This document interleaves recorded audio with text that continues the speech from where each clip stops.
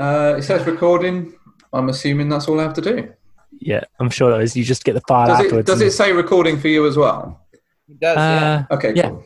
That's a safe bet that it is actually recording. Right, here we go. Call in. Speaker on. This is the Vodafone voice. Oh, no. I'll do it anyway. He's gone off the grid. Please leave a message after the tone. When you finish recording, please hang up or press the hash key for more options. Welcome to the Pocket Podcast. Pocket Podcast. Pocket Podcast. Pocket Podcast. Pocket Podcast. Podcast. Excellent. It's probably our strongest start yet. That's his voicemail that he will That's receive. his voicemail. It still is. It's still going. I don't know what to say. Also, I don't think he can hear you because I've got headphones in. That's just going to hear you. It's just Welcome, me doing a followed by solo, silence. self-aware ramble. David, where are you? We're live. We're live. We're We're not live. live. Not live. That'd be interesting. Do a stream. That's the next step, isn't it? That's the next step. It's the Podcast, natural progression of what we do. Yeah. That Our on the- podcast takes off more than it has so already. This is the worst message ever. I think. And I hung up. There we go. Safe If he hang doesn't up. get the message from that, I don't know who will. There you go. Sorted. Are we in an Sorted. episode now? We've already been in the episode for at least 30 seconds. Okay, the first point on the agenda then. Theatre is dead. Well, with everything going on with the coronavirus, it pretty much is. Yeah. There's quite a few celebrities that are campaigning to support the arts though in there at the moment. Yeah, so what is this? This is just take like all of the money to pay all of the rents for all of the theatres in like the world Is that for what as they're trying long to as achieve? the virus goes on. I didn't know exactly what they're trying to achieve. I Yeah, assume I- that's what they have to do. I was never sure. I haven't looked into it much, what this state of the No. arts thing is. I know that they're raising money and awareness to try and get people to rebook tickets as soon as they go on sale again, and to not. I know, like Mayflower, for example, has been rescheduling all its shows where possible. But I know people are also entitled to refunds, and I think like people have been trying to say, keep with it, stick with it, take the offer of the next available seats next year, rather than cancel your tickets and lose the theatre money, because obviously we've already lost the Nuffield, haven't we? In Southampton. So I don't think we want to lose the rest of what we got, because I mean we've still got the other Nuffield Theatre, which is still currently working, isn't it? And then the Mayflower as well. I don't think people want to lose everything we've got. Well, the thing that's weird about it is, say the theatres go bust, is someone going to buy them? Like, it's a safe economic bet to say, hold on to it until theatre comes back. Like, that's going to happen, you'd think, eventually. But the danger is someone, like, buys it, turns it... Well, actually, apparently, I heard that this was how bingo halls came about. The cinemas went out of business, and then the old cinemas became bingo halls, apparently. That is. I know, there's quite a few cinemas that turned into bingo halls. Or theatres. Some of the cinemas did turn to theatres. So the Waterside one was a cinema, which turned into a theatre. Yeah. That was what the Plaza did as well. Mm. The That Plaza would went be, from yeah. cinema into, I think it was briefly a bingo hall. Kerry Butcher will correct me if I'm incorrect. It did turn to a bingo hall for a short period of time. I think by the members of Rayods to raise money, wasn't it? That's not a bad idea. But Bingo yeah, for Broadway. so they went from a cinema into a bingo hall into a theatre. Nice. The problem is you can't even play bingo with the coronavirus. Well, you could do social distancing. I guess it's like On tables. anything that goes in a hall just isn't viable right now. Is it not? So who's buying the hall? Like, what can you actually do with a hall right now? Well, they could turn it into flats and things, wouldn't they? I would have thought housing would be the next most viable market, I would have thought. Yeah, God, can you imagine how sad that would be? Just like turn all theatres into housing. Lockdown turned to housing. Ooh. Yeah, wouldn't be good. I mean, yeah, the trouble is there's need for it, and that would be a good space. I mean, it's all got those, the Mayflower, for example, has got all those flats around it already. They just build another couple of blocks of flats. True. Yeah, it's not a good situation. No, I mean, I think the danger that we're facing at the moment is that we don't know if there's going to be a second wave. You know, the coronavirus could kick off again.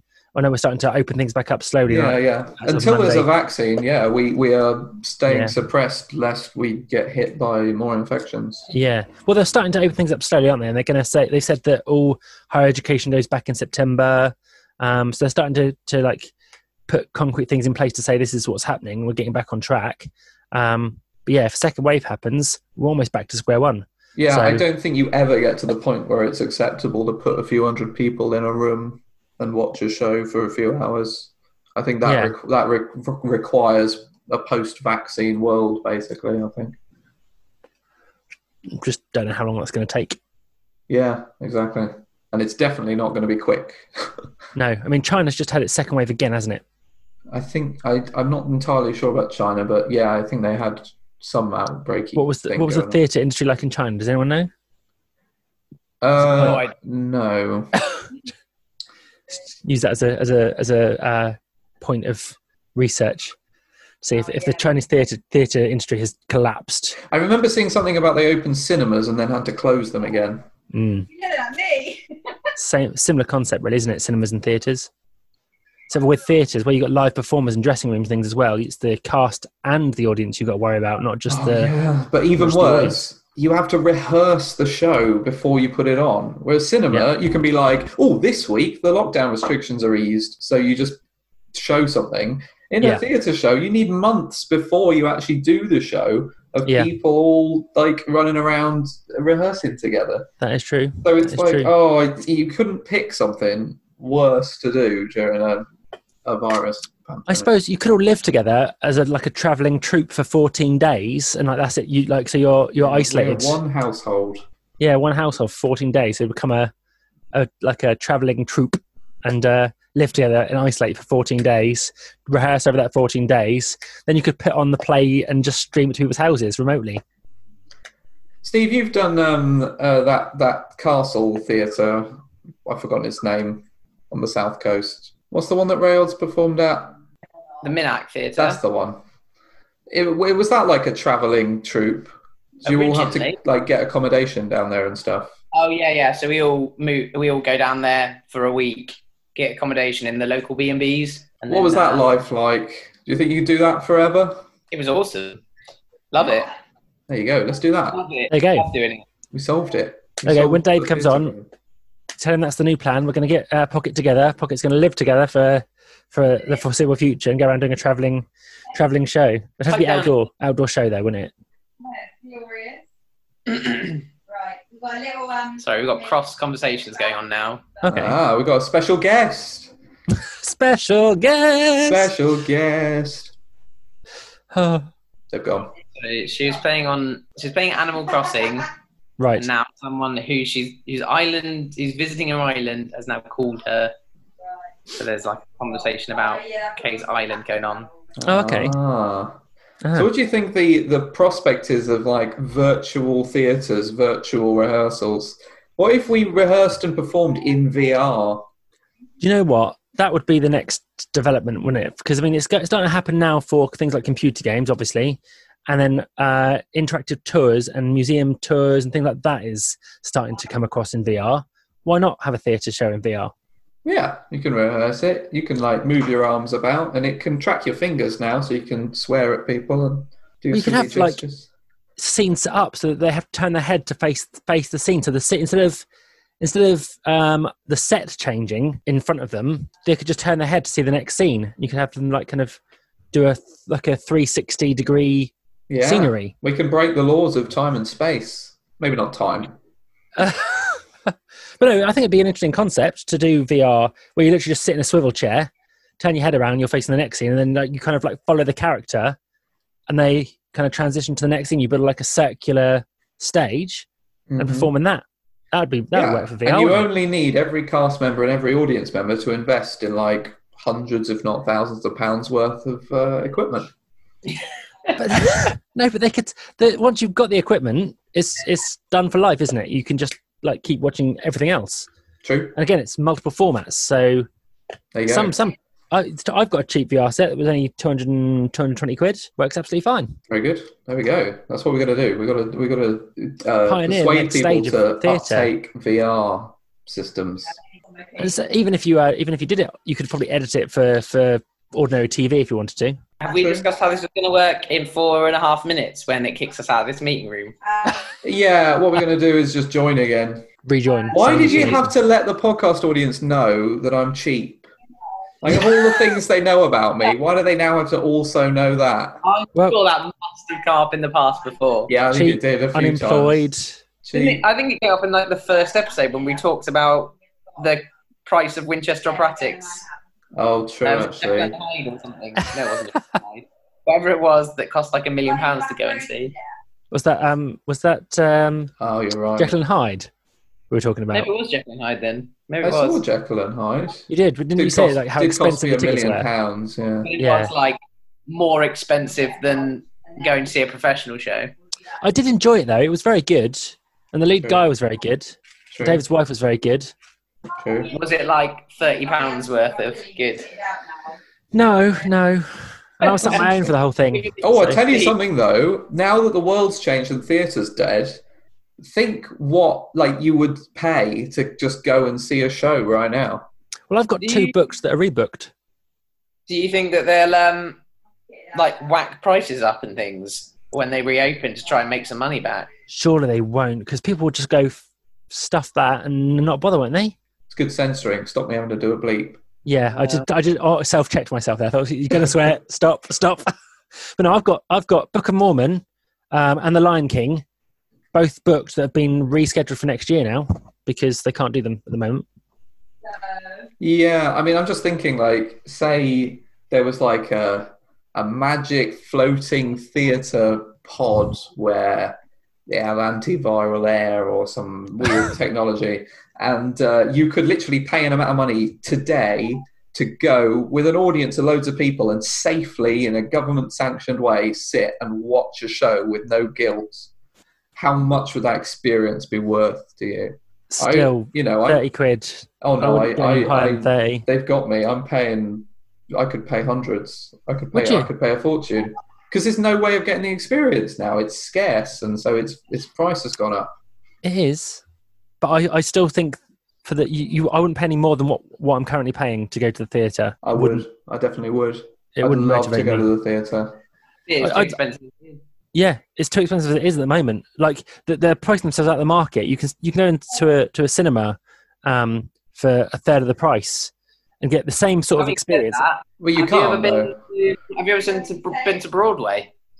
No, I have. That prices there are ridiculous. I couldn't afford it. And Oh no, but okay, it costs more than it costs here. But I paid, I think, $60 to see Phantom on Broadway. See, I wouldn't pay it. I just wouldn't. I felt like it was worth it. The tickets we found were way more than that. It was crazy. Yeah, like they were the absolute cheapest you could get, basically. Yeah.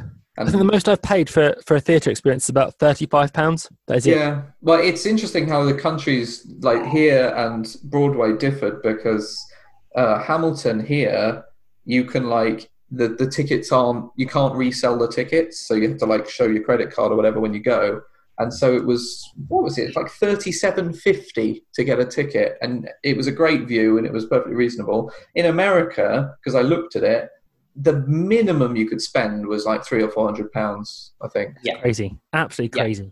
Yeah. And that's because they just let you resell the tickets. So it was just a bidding war. We went to see loads of plays because plays were normal price. They were like the price of a show you would go and see in the West End, like 30, 40, £50. Yeah. All the musicals were like 200 quid. We were like, We're going to get kicked out that's pounds, because not of dollars. running out of Yeah. time. Let's have a little intermission. Listen to these messages from our sponsor. Whoever wanted. Do you remember when we did that? Do it quick. You've got like 10 seconds. Do a fake ad. Fake ad.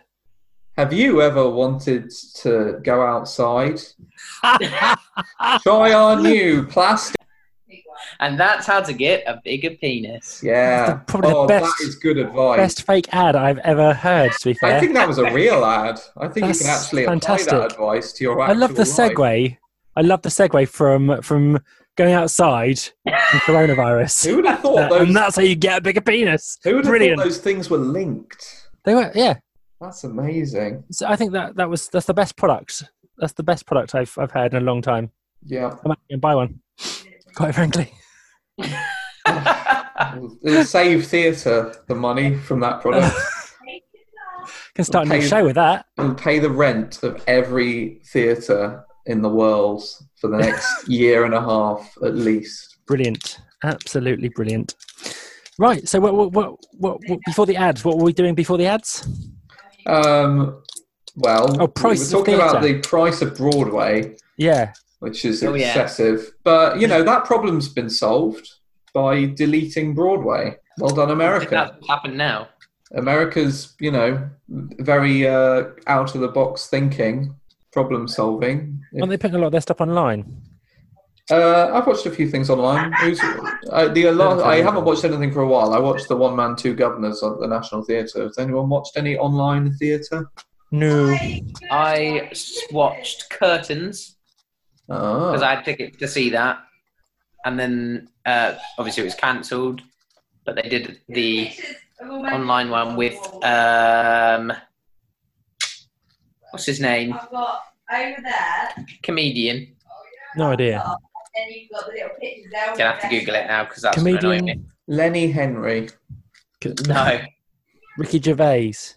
No. Amy Get it Schumer. before I Google it. My Google's been quite slow, so you've got time. Russell Howard. No. Jimmy Carr. Eddie Izzard. The black one. No. Actual proper like stand-up comedy or comedy actor. This is a great podcast Did segment. do comedy, but he like stand-up comedy, but he does a lot of it now. Jason Mansford. Jason Mansford. I saw him in The Producers at the Mayflower. Didn't he do the show that went wrong as well, or whatever that? David Tantnell is not a big fan of him. Why? What did you say? I brought up the fact that we saw him in Curtains when I spoke to him. Right. And he was, before he disappeared and went off the grid. Yeah. And he was like, no, seen him in stuff. Thinks he's dreadful. Oh dear. I mean, he doesn't blow my mind. He's not like the most amazing actor, singer, dancer I've ever witnessed. Well, no, you've seen your own shows, He haven't you? does all right. He does okay. He's not painful to watch. Those are the worst ones. The celebs that appear on stage and they are bad, and you're Cringe, yeah. I mean, there's normally, if a celeb is doing it, there's normally someone who is unknown from drama school who would have done it better. But the worst thing is when it's a celeb doing it and they're bad, and you're like, I can't even see why you've chosen them. They're just... No. It's just a celebrity factor, isn't it? Yeah. But that does... they do it for a reason. They do it because people come to see them. Oh, yeah. Big name sell, the Producers was really interesting because, like, the contrast between, like, the leads who, like, I can't tell you their names because, the billing was all the celebrity names and stuff. The actual, like, the other leads who weren't celebrities was so much stronger. Like, they were the entertainment of the show was just, like, from them. And it felt terrible to, like, just sort of only know the names of the average celebrities who just about kind of managed. But that's the world, So these £300 shows you're going to see with all your money, Steve, how are they good celebrities or are they actual proper theatre Which one's actors? this? The £300 shows that you go and see in Broadway.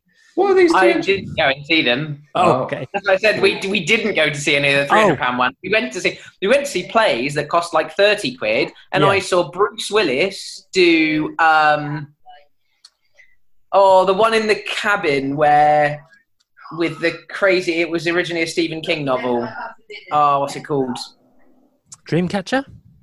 No, where he's a writer and she's like obsessed with him, and then she like breaks his leg so he can't escape. Oh, I don't know. It. Stephen King's written entirely too much stuff for me to be able to know. That is a true fact. He's written a lot. That is true. Oh, that's really going to annoy me. But is it called The Cabin? Is it literally just called The Cabin? I've seen The Cabin in the Woods. That's a good film. It's nothing to do with that. It's just a good film. So the only thing I can think of is Dreamcatcher, where they're in a cabin in the woods for one of the bits, but I can't think of anything else. Hey. I've not read Stephen King for a long time, and I've not watched any films for a long time. So Okay. I'm thinking of Mince, and I can't even do it. What's the film, the show we saw that had Bruce Willis in it? Is that? Oh God, what's it called? One word. I know what you did last summer. That's one word. One word. Misery. Misery. Misery. Oh, it sounds uplifting. It's one of those. Well, it's Stephen King. You know, It's one of those feel-good tales. Yeah, that's my It's phenomenal. Phenomenal. Oh, very good. And yeah, Bruce Willis was awesome in it. We saw him in it. And the actress was famous as well, but I can't remember her name. Not famous But, enough. yeah, and then we saw Matthew Broderick in... I won't remember the name of it. It was basically one where there was a human acting like a dog. Nice. Right. Sounds like his kind of thing. But so he was the owner, and there was a woman who was like acting like a dog, and she basically obviously she spoke, so he couldn't hear her what she was saying, but she was obviously like saying all the things that a dog would think. Right. It's quite entertaining. That sounds quite interesting. But So they were saying things they couldn't understand a word each other said, basically, but they were. yeah, Matthew Broderick, Bruce Willis in a play cost me £30. You can go and see like a Broadway musical, £300. Wow. Yeah. Like, well, we could go and see 10 plays, or we could go and see one musical. Yeah, I'd rather see Okay. plays. So what would you do if everything, including the plays, all cost £300? Would you see nothing, or would you see something for £300? I would see nothing for £300. Same. So there's a limit to how much I'd pay to go for the theatre experience. Yeah. Yeah. I see. I love the theatres, don't get me wrong, but wonder, there is a limit to how much money it would like, put me off. I went to see Come From Away for £16, I think it was. Yeah, it's pretty awesome. I remember your review of that because literally a couple of days after you did your review for the last podcast for it. I heard about it all over the radio. Literally, there's loads of Yeah, it exploded. You started a thing. I did it all down to this podcast. No one had heard of it. No one had heard of it. They heard our podcast and it exploded.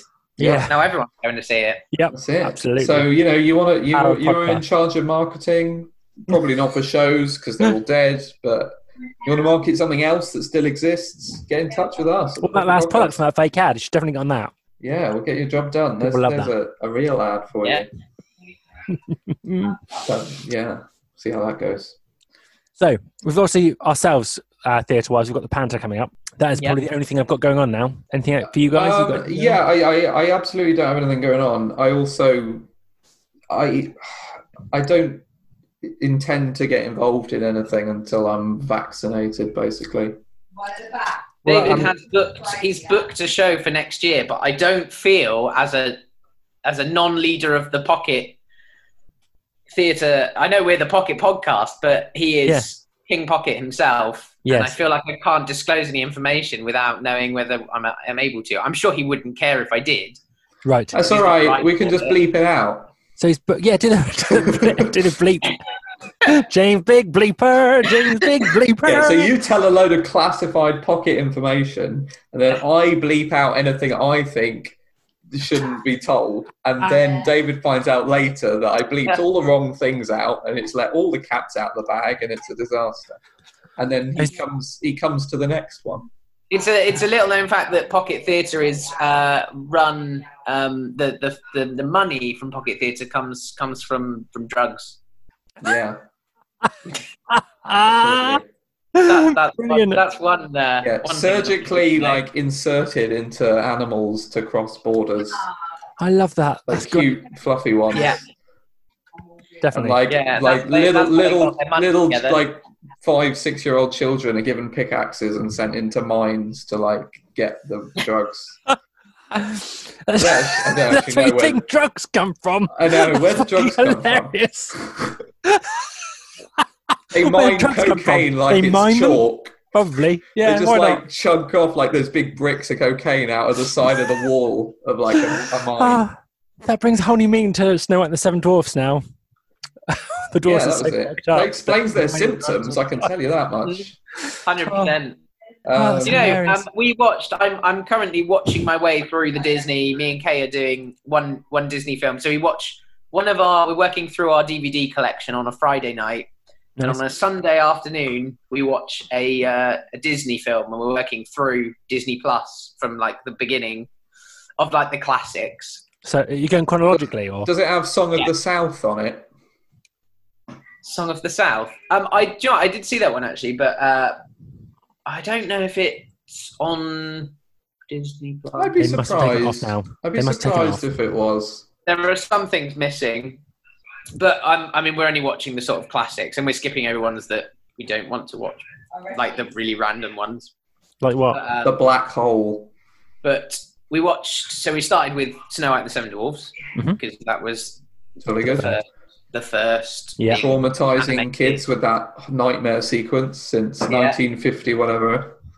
It's earlier than that, isn't it? Is it 40s? Watching it back, I haven't watched that film since I was about 4, and it was like I remember being traumatized as a kid. Yeah, me too. And all the bits, like as I was watching it, I was like, oh my god, I remember this bit. And I remember as a kid it like terrifying me. Anything to do that when the queen turns into the witch, Yeah. that whole sequence where she transforms, I like came rushing back to me, literally. Yeah, and like Stress the as well. like poison apple. As a kid, I was transformation. like traumatized. Wow. It's terrifying. I never watched anything that's done that to me. I don't think that I remember. Maybe I should watch things that Great scared me as a film. kid. I should watch Gremlins again. That was something that scared me as a kid. Oh, I love Classic. Gremlins. Yeah. Gremlins is such a good film. I've not watched it as an adult. Both. Oh, you've got to watch them. I watch them like every year because I'm on at Christmas every year. They are, and I've used to work in retail, so I never had any time to watch Christmas movies because I was literally working throughout the whole of Christmas. But I should do that now. It's amazing how many Christmas movies there are with that exact premise as well. Like you're What, missing Gremlin films E? about characters with your life. There's so many Christmas films where the character's busy working through Christmas because they like are trying to like earn enough money to get presents for their kids and stuff. And then they end up being able to enjoy Christmas because they get taken in a sleigh to the North Pole or some shit. Did that not happen to you when you were working at Christmas? No, not quite. Films lied to me. No, I'm too busy in the mines, getting the cocaine. Getting drugs out. Hey, a lot of people ask for cocaine for Christmas, probably. Brilliant. That's brilliant. Love it. Oh, Every Yeah. year as a kid, that was on my Christmas list. Never got it. Yeah, No, I just never got got it. chalk every time. I got talcum Useless. powder. Cleverly disguised. I wonder if there are like people in the world who have like blackboards and they like write on it with what they think is chalk and it's actually cocaine. Why would you solidify it into that kind of solid mass? I don't Defeat know about the the object. solidification characteristics of cocaine. I think I've probably given away. But you've just given away that you do know. No, Why do you know that? Yeah. Well, no, I'm just saying cocaine's a powder, isn't it? So why would you condense it and smash it into a piece of chalk? So you could, I suppose, to hide it. I suppose that's an idea. But then the user, that's very problematic. Would the user grate it or something? Yeah, they have a little cheese grater, Cheese grater. complimentary. Mhm. You get a little bag and you get a little cheese grater. And it's like, the Buy 50 service quid of is the white so stuff. good. You Free just cheese grate, grater with you every 50 you grate your cocaine onto the tabletop and then you use your credit card or whatever. or whatever, like you don't know. It's like, yeah. Films You know that have bit. told me. Films have told me that you make it into lines and then if you're Scarface, you then just like dump your face into a mound of white stuff and Yeah, that's how you do it. That's the civilized way. get murdered by a load of people with assault rifles. Oh dear. That's the drugs life. It's a drugs life. Exactly That's what a it's Pixar like. film. That's the new Disney one. Yeah. Yeah. What? I watched, So what? I watched Pinocchio today, That's a good Nice. film. I like that. which was the second one on the list. But I'd never seen it before. Oh, I mean, wow. that's quite There's a- traumatic in places. I think, There's isn't a it? lot of Disney films I haven't seen, and Pinocchio was one of them. Pinocchio is actually a solid film. It's a I good, like good that a one. lot. Yeah. I mean, It there's was, bits. yeah, good. There's bits people forget about it because there's like the whole thing with the boys Smoking. school. This, yeah, and the I whole love race and Crazy stuff. giant That- animatronic smoking person. Yeah, we Yeah. were watching it, and you know the island of Paradise Island that they get sent to, Yeah. where Yeah. they get turned into donkeys. Yeah, yeah. Oh, I They- forgot about the they don't- donkeys. On that island, obviously, it's all about them being naughty kids. Yeah. And so they're the kids that bunked off school, and they put them in this place. And in one of the places, no word of a lie, one of the rooms that they get put into, they're like, oh yeah, let's go into this room. They run in, and there's this big machine on the wall that just like flings out cigars, and all these kids are like grabbing cigars and smoking cigars, and you're like, these are a load of kids bunking off school. And now, they're all in this room being thrown cigars. I was like, I love this. Bring back 1940 when you could do that. And they suffer for it. They sin. Got turned into donkeys. They do. They all get turned into donkeys and get. I love that because I was like, I don't remember how this resolves itself. It doesn't. All those kids that get taken away as donkeys, they just get taken away. They never come back. Welcome to the real world. Yeah, absolutely. Some of the like early Disney stuff is horrific. So if you look back at it as an adult now, like, oh my god, they actually did that. It's horrific. Because weren't they drinking as well? Weren't they drinking alcohol? Weren't they drinking beer? Yeah, they're drinking beer, smoking. Yeah, and these like 12-year-olds. Yeah, they're like kids that are bunking off school. Yeah, it's crazy, isn't it? Like like some of the stuff Disney did in the early years, I can understand being quite traumatic. Yeah, I know. Just for comparing it to modern standards, though, you'd be really like, actually, I can't really let my kids watch this because this is pretty bad. True. Oh, I love them. And like things like Fantasia, some of the scenes in that are kind of that's next on our list. Terrifying. I've never seen it. Have you not? Again, I've never seen it, so it's next on our list, and I'm pumped. Yeah, it's a good one. It's one of my early favourites. Yeah, Kay said it's good. She's seen it. But I say quite a lot of the scenes in some of the older Disney stuff. Looking back now in my memory, I'm probably not remembering it like absolutely 100% correctly, but thinking, oh my god, there's some really like traumatic or horrific stuff that they have put in those films. Yeah. And if you think about the context, Karen, I'm loving watching them back for that reason because you say you kind of have I'd seen Snow White and all these things when I was a kid, like a young kid. Yeah. And you have like a really vague recollection of what happens, and it's great going back and watching them all because you're like, you're like, oh my god, I remember this bit. You suddenly remember it vividly, and you're like, it all kind of comes flooding back. Yeah, definitely. I love it.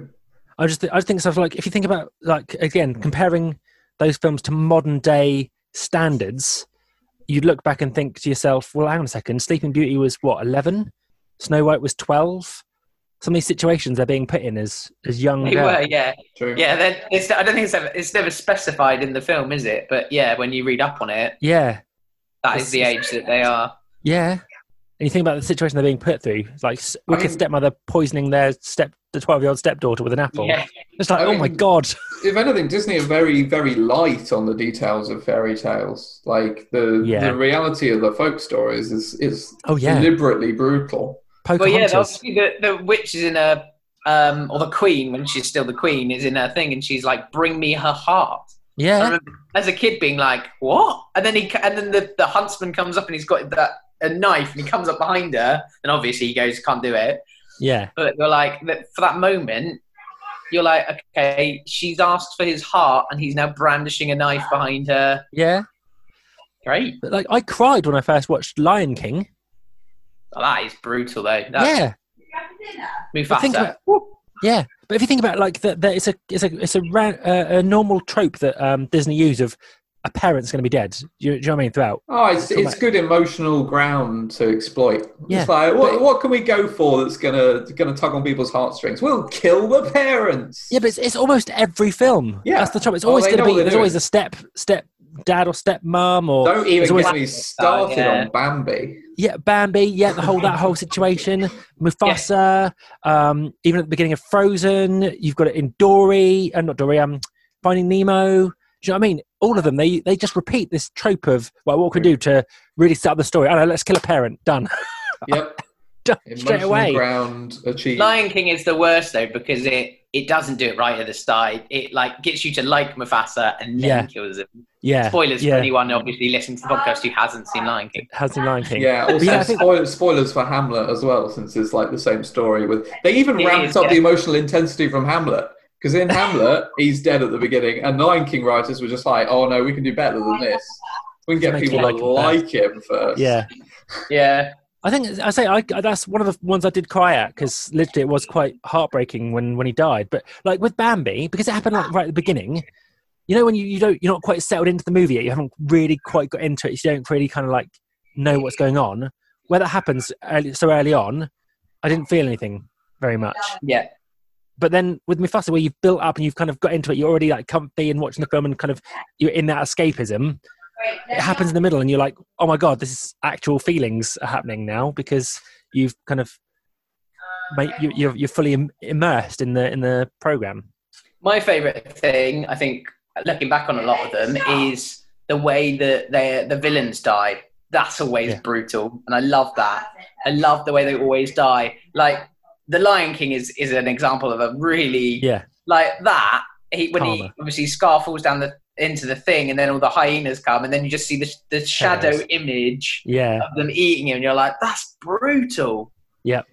They always doom themselves as well. They always it's always like only their fault that they end up dying somehow. Oh yeah. That's the kind of moral. They're never murdered by the. Yeah, it's always like, I'm going to kill you. Oh no, that is for well, just watch Snow White. She's pushing the rock, isn't she, onto the dwarves?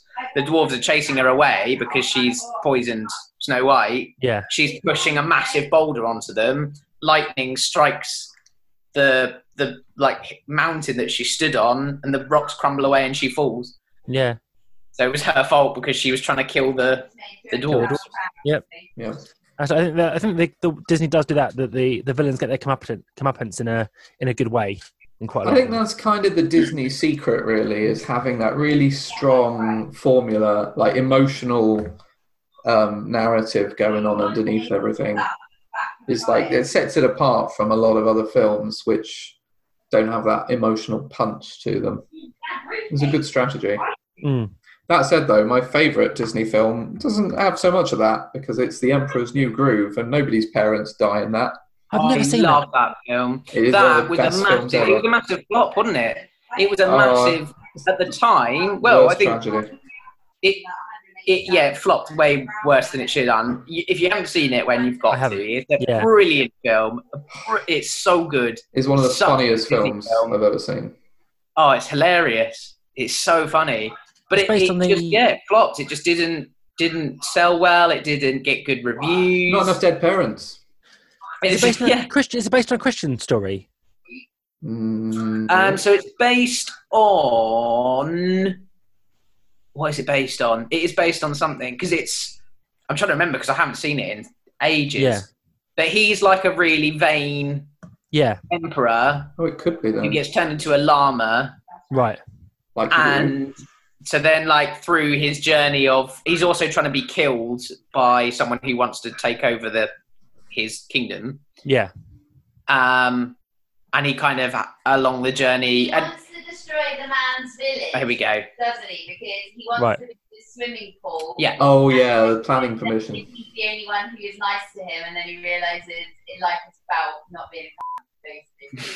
Wow. T-bomb's just been dropped on the podcast. I didn't hear it, so it's fine. Okay. Right then.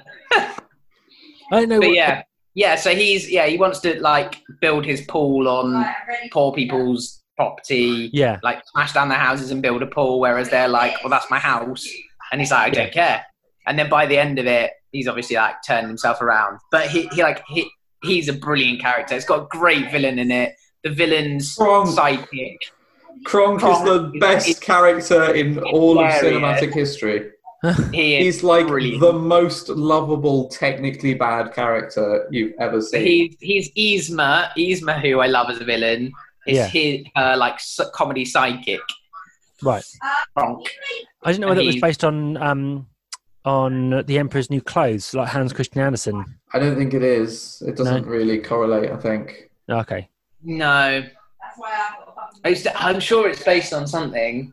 It might be loosely based on that, potentially. Yeah, he's technically not wearing clothes when he's a llama. Because you said like he was vain and stuff, wasn't he? And I didn't know whether that was part of it. True. So I don't know. Yeah. So. There's just a lot of really like the absurd comedy that they managed to find in this journey is just brilliant. Off the chart. There's this whole sequence which makes no sense in like terms of the story, where like they're in a restaurant and they have like this farce scene where they're all sort of he's trying to hide he's a llama, and then Kronk ends up working in the kitchen and taking orders. It's literally like out of a pantomime. It makes no sense. It's brilliant. And they're all trying to avoid each other. They're going through this rotating door, like making orders and making changes without spotting each other and stuff. I think that is probably the most underrated Disney film. Yeah, I genuinely, if I could choose to watch any Disney film, I would choose that like every time. Yeah, I understand that. Yeah. Well, yeah. Maybe that's one for Boog and David to base a new. Emperor's New Groove, the Panto with a llama costume. I mean, yeah, that would be so good. And the restaurant scene, I could see that working. Just like chucking food on the audience. Oh man, that would be good. Going back to the dead parents thing though, Kay, when we were watching Pinocchio, I said to Kay, because she was like, "Oh, I don't remember this," because she'd never seen it before, and I knew what happened anyway. I knew like that Geppetto gets swallowed by the whale, and I knew the donkey thing. I basically knew it, I'd just never seen it. And I said to Kay, like going, do you know what happens to Geppetto? Thinking, he gets swallowed by the whale, thinking, wonder if she knows that. I said, do you know what happens to Geppetto? And she went, he dies, I assume. And I was like, that is a classic Disney. But no, he doesn't die. But just at the end, he finds Pinocchio and dies. Yeah.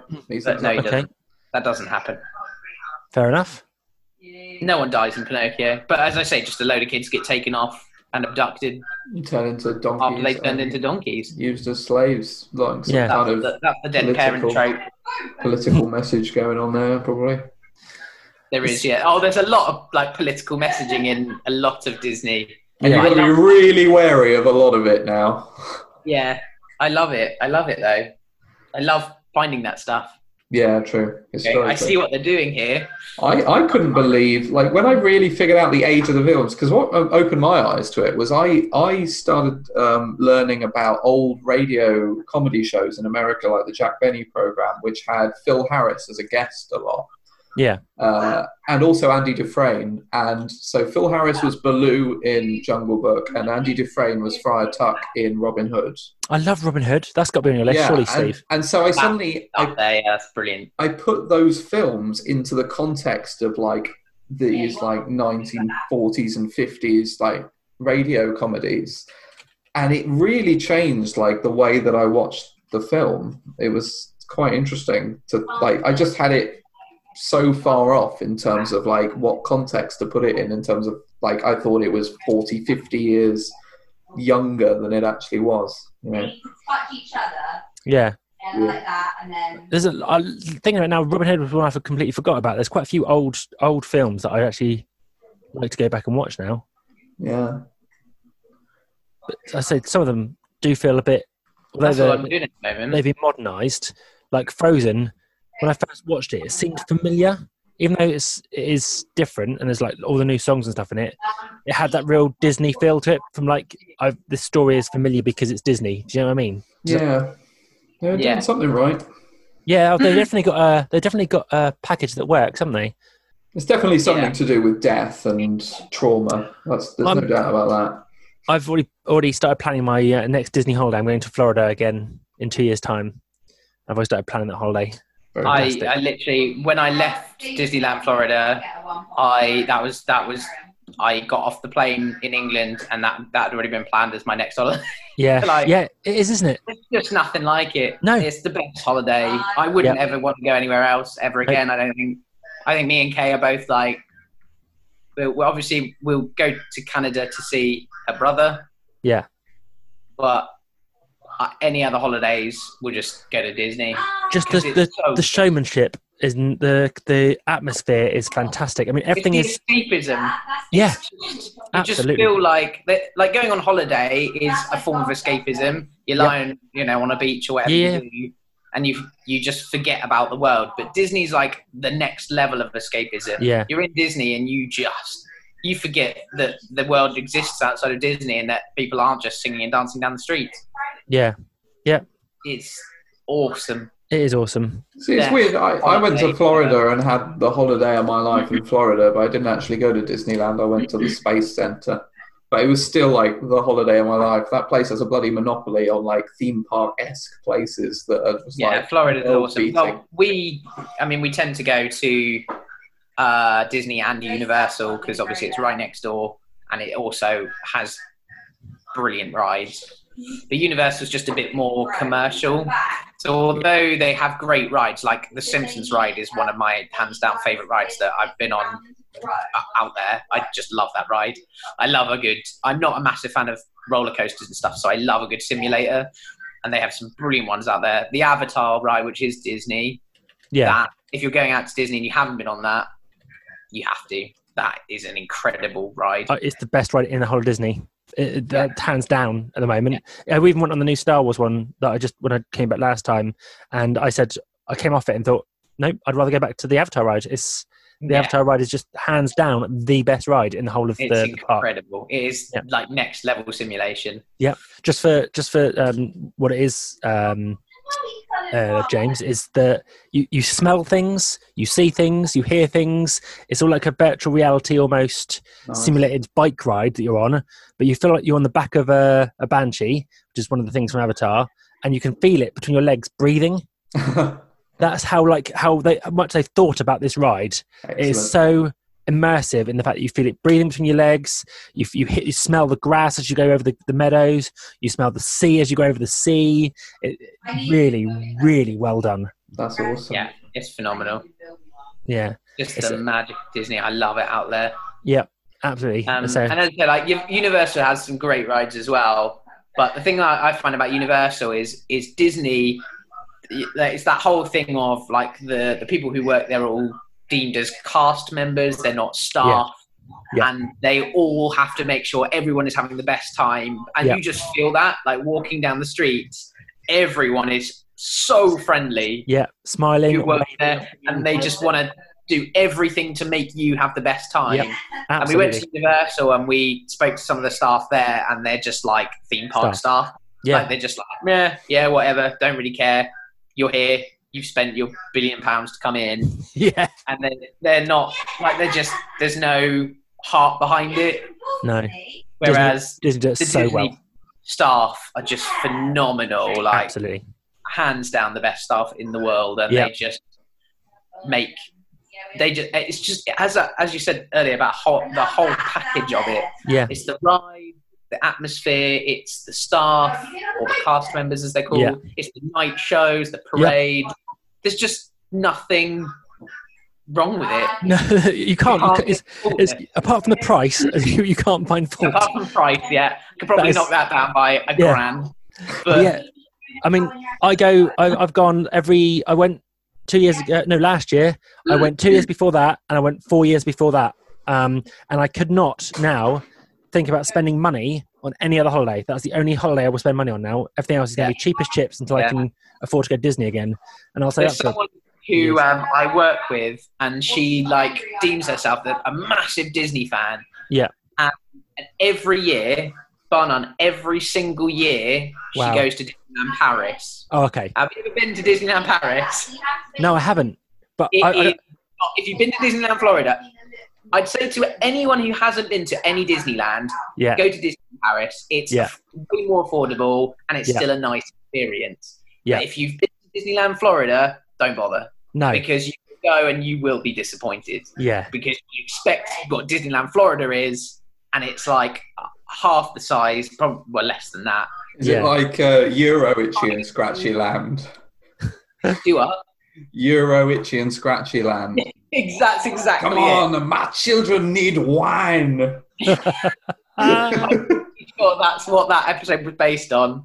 That episode, I mean, like, I can relate to most of what you said because I've seen that Simpsons episode a lot of times. Yeah. That is literally 100% hands down. If you haven't been, don't bother, Wayne. Because I have been told that already, and I can completely understand it. I mean, like I said, the Florida package is second to none. I mean, food, shows, like you said, everything is there. There's nothing you could want. It's all there. And if you want to go sunbathing or whatever, do like that kind of beach holiday, they've got fake beaches that you can just go to and have the fake beach holiday. Do you know what I mean? It's so you've got everything you could possibly want, and in the area, if you had enough Disney, because sometimes you can have too much Disney. I do think you can. There's other things you can go to, like you said. You've got Universal, you've got the water parks, the sea parks. You've got things like Discovery Cove that are fantastic. There's all that kind of stuff as well. I mean, it works out to be a very expensive holiday if you do it all, but it's fantastic, and I wouldn't imagine going anywhere else. I should, there is one problem, which is, just as we were talking about at the beginning of the podcast, Disney World is also dead. It is. Well, it's not going to, it's closed. Theme parks are also dead. Theme parks are dead. So I think now Disney you've will worked recover. up your appetite for going to the best theme parks. Just remember, they're all dead. Along with Cannot go. No bother. Stay at home and wish you were there. We were looking at it because we were like, it has reopened. We were like, you can now book. Yeah. And then you look at it and it's like, we're not doing this. Like none of the parades are happening. None of the everything's happening. Like the rides are only like a fraction of the rides that are actually open because they can feasibly get people on them. Yeah, safely. Safely and far enough apart. There's just, and you kind of read what you can do there during COVID, and you're like, that's not worth it. No. Yeah. Because you said like it's worth it for the whole package, and going out there to go on like 4 rides. Yeah, you need to have the full package. Yeah. So we're waiting to see if it opens up properly, and if it doesn't, we'll postpone. I mean, we'll just save the money up because it's obviously quite expensive. Yeah. We'll save the money up, and then as soon as it is open, we'll then go. Yeah. So we're sort of reaching the end of our second 40 minutes, and it's been a lot of doom and gloom. We're good for another 40 minutes because I think we should try and approach things that people actually can do, things that actually do exist in the world today. They can watch a lot of theatre online. There've been a lot of services now that are streaming, or not streaming, but sending the recordings of things to. Well, that's television. That's what I was going to segue into is sort of filmmaking. Filmmaking's out as well. I'm an actor. That's my main job, and we're not doing anything at the moment. Nothing's happening.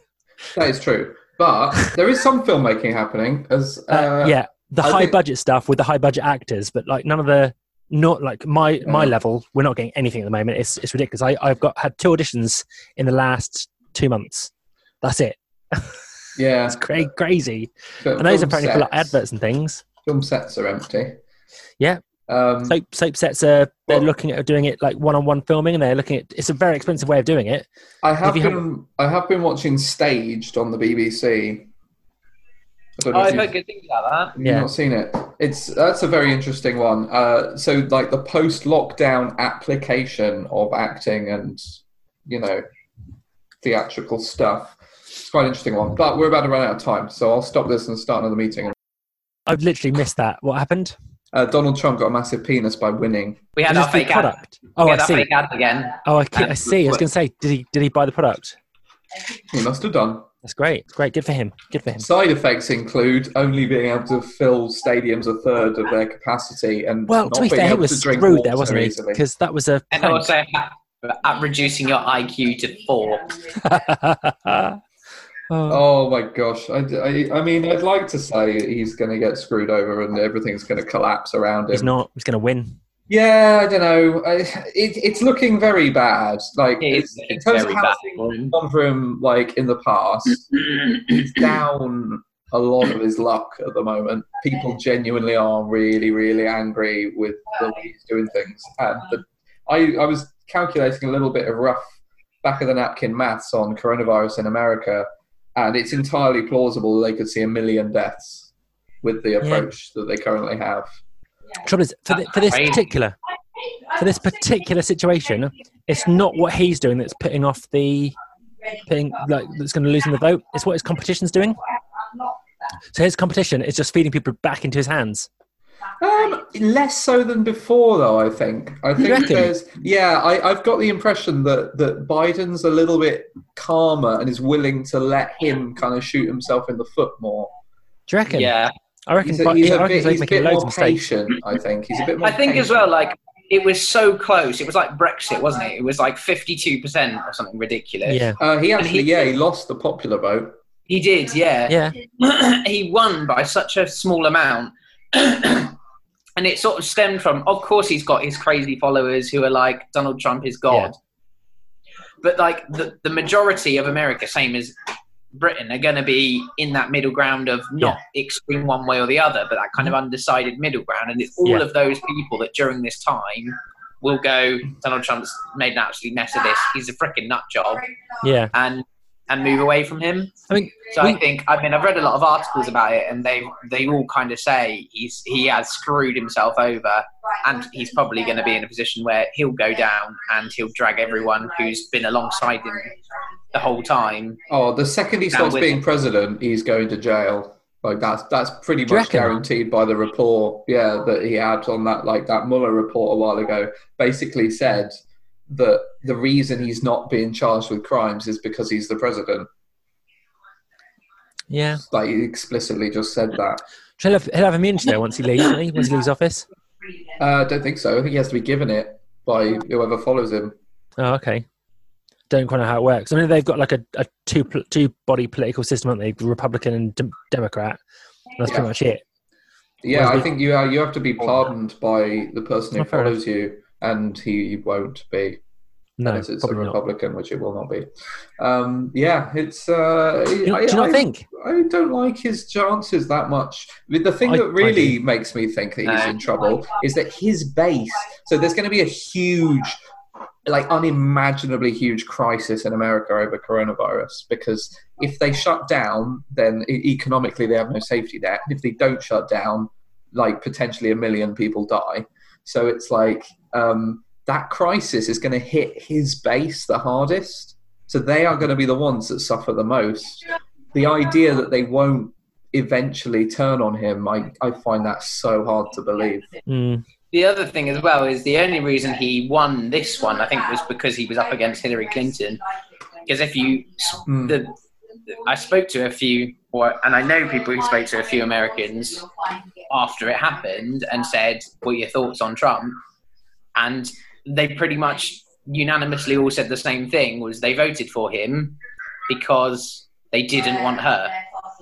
It was like the lesser of two evils in their mind, which in hindsight, I would like to think that they've gone. That's very much mirrors ours, isn't it? Because people voted for Boris because they didn't want.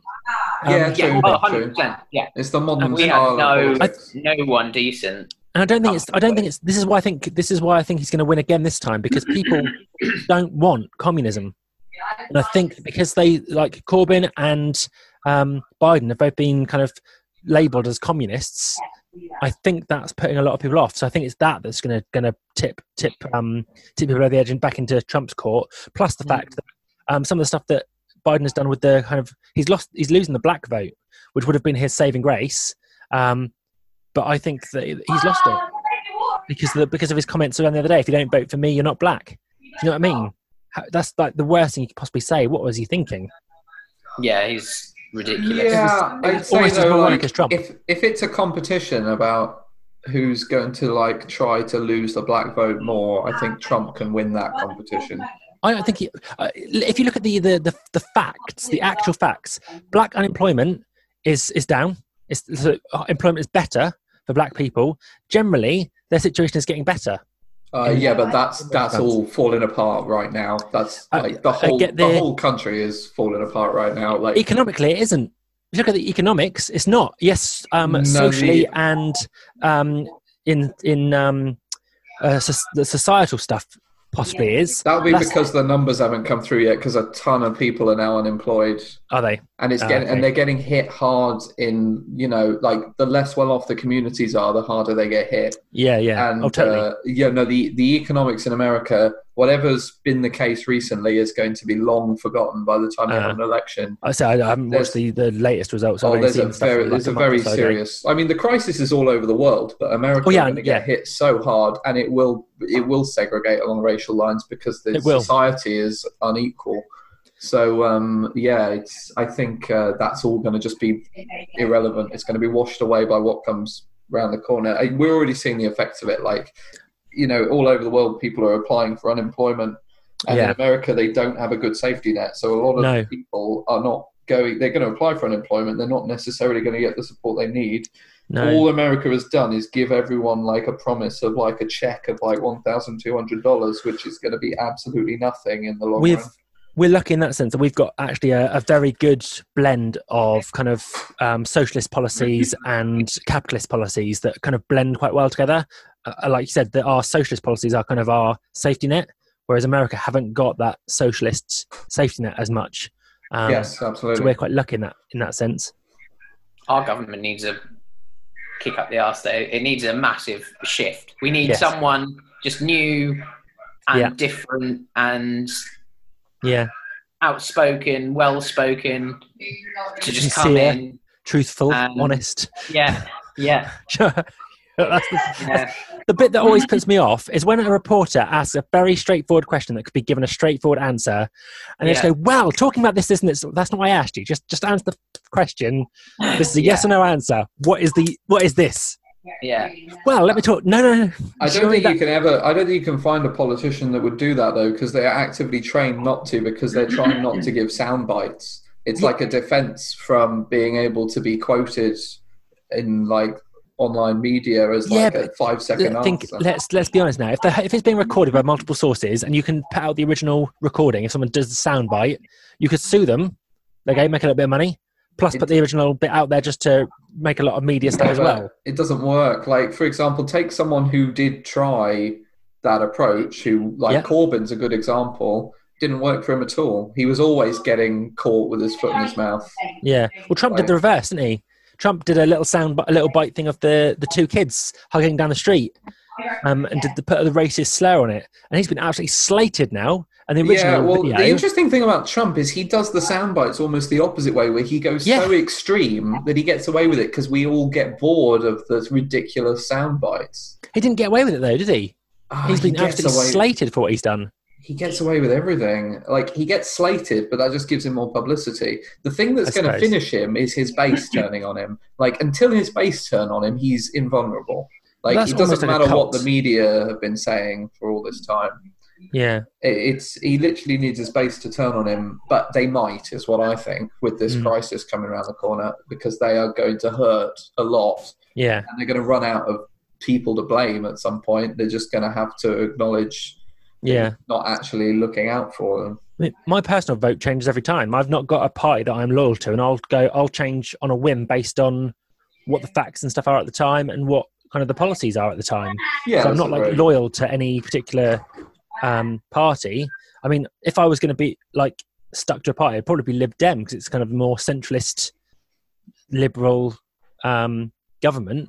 But their policies are too weak, and they've not got really any kind of backbone to anything. That's the bit that I struggle with. We're years away from an election. Yeah. So I don't know. I don't even think about that kind of thing. I'm just like, we're stuck with the government we got. I will say I'm very happy with the furlough scheme. I never expected it from a Tory government. I genuinely can't get over the fact that they've put the furlough scheme in the way they have. It's a fantastic scheme. And I think it's going to save us a ton of economic trouble compared to countries that don't implement something similar. I'm thinking the other side of it. I'm very relieved about that. I don't think they had a choice. That could be true. The country would have been screwed, so they had to do something. Yeah, absolutely. And as you said, we're luckily in a position where they could do that. Yeah, I think that's America's problem, is they actually kind of can't do that because of the way that their infrastructure is set up. So they're like really hard on capitalist, aren't they? They've got no they sort of policies. It's like how they have like the strong tipping culture and stuff. It's like a paycheck to paycheck culture. Everyone spends a lot, everyone works a lot, everyone spends a lot, lots of money is always flowing around. They don't know what to do if the money dries up. Like, that's not a situation their economy is geared to deal with. But that's what's going to happen. So I'm just worried about the aftermath of furloughing and the amount of money that the government has spent on furloughing, how we're going to get that money back into I seriously pray that the governments in like the Europe area have learned that austerity doesn't work. Like, I seriously pray that is a lesson now that has been learned, because that was the biggest waste of like a decade, the last 10 years doing austerity all over Europe. Economically, it's just not a sound idea, and I think it's just like crushed growth for the whole time since the financial crisis. So I would hope that people realise that, and that we don't try and cut things. Yeah. I genuinely think there's a reasonable chance that we actually won't, and that we'll be okay, that we can grow out of hopefully. it. But who knows? But yeah, there's a bit of You have pocket been listening politics. to the Ross's political podcast. Oh yeah, things get very deep and cultured when David isn't around. They do. Normally when David's on, it's very comedy. Did you see his message? I did. Yeah. Has he messaged? I haven't seen it. Is he not coming? Yeah, he said he just completely forgot. Join. So we're still on. Yeah, we're going for it. Yeah, I said we're still on. I don't know. Maybe it will. Maybe not. But so with the segue didn't work. We ended up in politics, but it was an interesting discussion. But don't know what you're going to get out of this. What we have done shows. We do acting. We do theatre. We do music. We do singing. All that kind of stuff. What do we use those skills for in this world we're temporarily in, where we can't do shows? And so, like, my answer has been to just be like making my silly videos. What else can we do? Like, this is a question I've been asking myself right from the beginning. It's like, we have these skills. I realize now how much I use theatre as an outlet. I realize like how much of my worth as a person, like internally, was coming from my theatre activities, and I can't let that go away, which is why I'm doing like filmmaking and stuff. What avenues do you think there are to try and use those skills while we're in lockdown? Most people have just been doing videos, haven't they? There's a lot of videos going on at the moment, lots of concerts that people are doing, where they're streaming themselves. Yeah, that's what a lot of people have been doing. Is it capable of, how much is it capable of capturing? In terms of like, it's like there's a big debate on. There was always a debate before of like, what do you lose if you like, for example, like what do you lose if you record live theatre? If you go into a theatre and film a show and then show the video to people, you're not getting the same experience. And then it's like, how can you compensate for that? And I've been wondering about filmmaking in terms of like, if you use editing and you use special effects and you use all the things you can't do on stage, do you reclaim that, or do you make a different product? Like, is it a different skill, or is there enough overlap? I think most people are keeping it basic at the moment, aren't they? It's just literally straightforward filming. There's no special effects or overly edited bits in it at the moment, is there? I did see Rich Spencer did a fantastic video where he had like effects, and there were like multiple of him. And that was an excellently entertaining video. That's like one of the best I've seen of like lockdown filmmaking. It's a shame we don't all have VR systems. Yeah, I say I have. I don't want you trying to suck me off, James. I'll have you know that was the leprechaun. That wasn't me. I was on the receiving end of this atrocity. Yeah, I don't. Like, have you seen Enter Player One? Is it called Enter Player One or Welcome Player One? Ready Player One. Ready Player One. Ready Player One. Yes. Yeah. I've heard terrible reviews for it though. Really, I thought it was fantastic. Yeah. I heard very fantastic. bad reviews. It did. The reviews were quite bad. On the whole, there was some the sort of big outlets seemed to review it quite well. But it got. I think it was quite mixed, really. But we went to see it in the cinema when it first came out, and we loved it. I thought it was great. So let's see, what have we got? We've done. Well, I think we've well and truly covered Theatre is Dead. We did a full review of Pantos. We did a full review of Disney. That's, not even on the schedule. That's very good. I always feel like James's therapy is like David's segment. He really likes most of the comedy stuff is David's stuff. To be fair, I think we should definitely leave the comedy to David. We'll skip James's therapy. I don't need therapy, so we'll skip. Well, no, you do. You do. Let's be honest. You do need therapy, I but need we're my not license. We're not qualified to give it to you. Yeah, That's I need a point. licensed therapist, as in I need David who can proudly just administer therapy. Have you heard back from David? Does he text back to say he's coming on? I'm assuming that he's not. If he's not here now, he's not. I think. Yeah. Improv. So what we're going to do for improv? To be fair, we've been going for like 2 and a bit hours. I think we should probably leave what we've got as is. Yeah, that's fair enough for this week, and we'll probably go back to normal next time. I think it works like this. It has actually been a lot better. Yeah, this has been a much more successful experiment than the first one, which I think was mostly like tech. The tech was difficult. The sound quality was very bad. Yeah, you've done well bringing good quality microphones. And mine's a gaming microphone, so a little bit of extra audio seasoning in the Kerry describing her Animal Crossing in the background. But that's not nearly as bad as to be honest, like I David joined on like his phone last time and the quality was so awful on it. That was what the best message was for before we came on. Of like join on a computer rather than a phone, because I was a bit nervous David would join on his phone and it would. So that was it. You pissed him off and he didn't want anything to do. And he was like, he just doesn't went into a rage. Yeah. Panicked.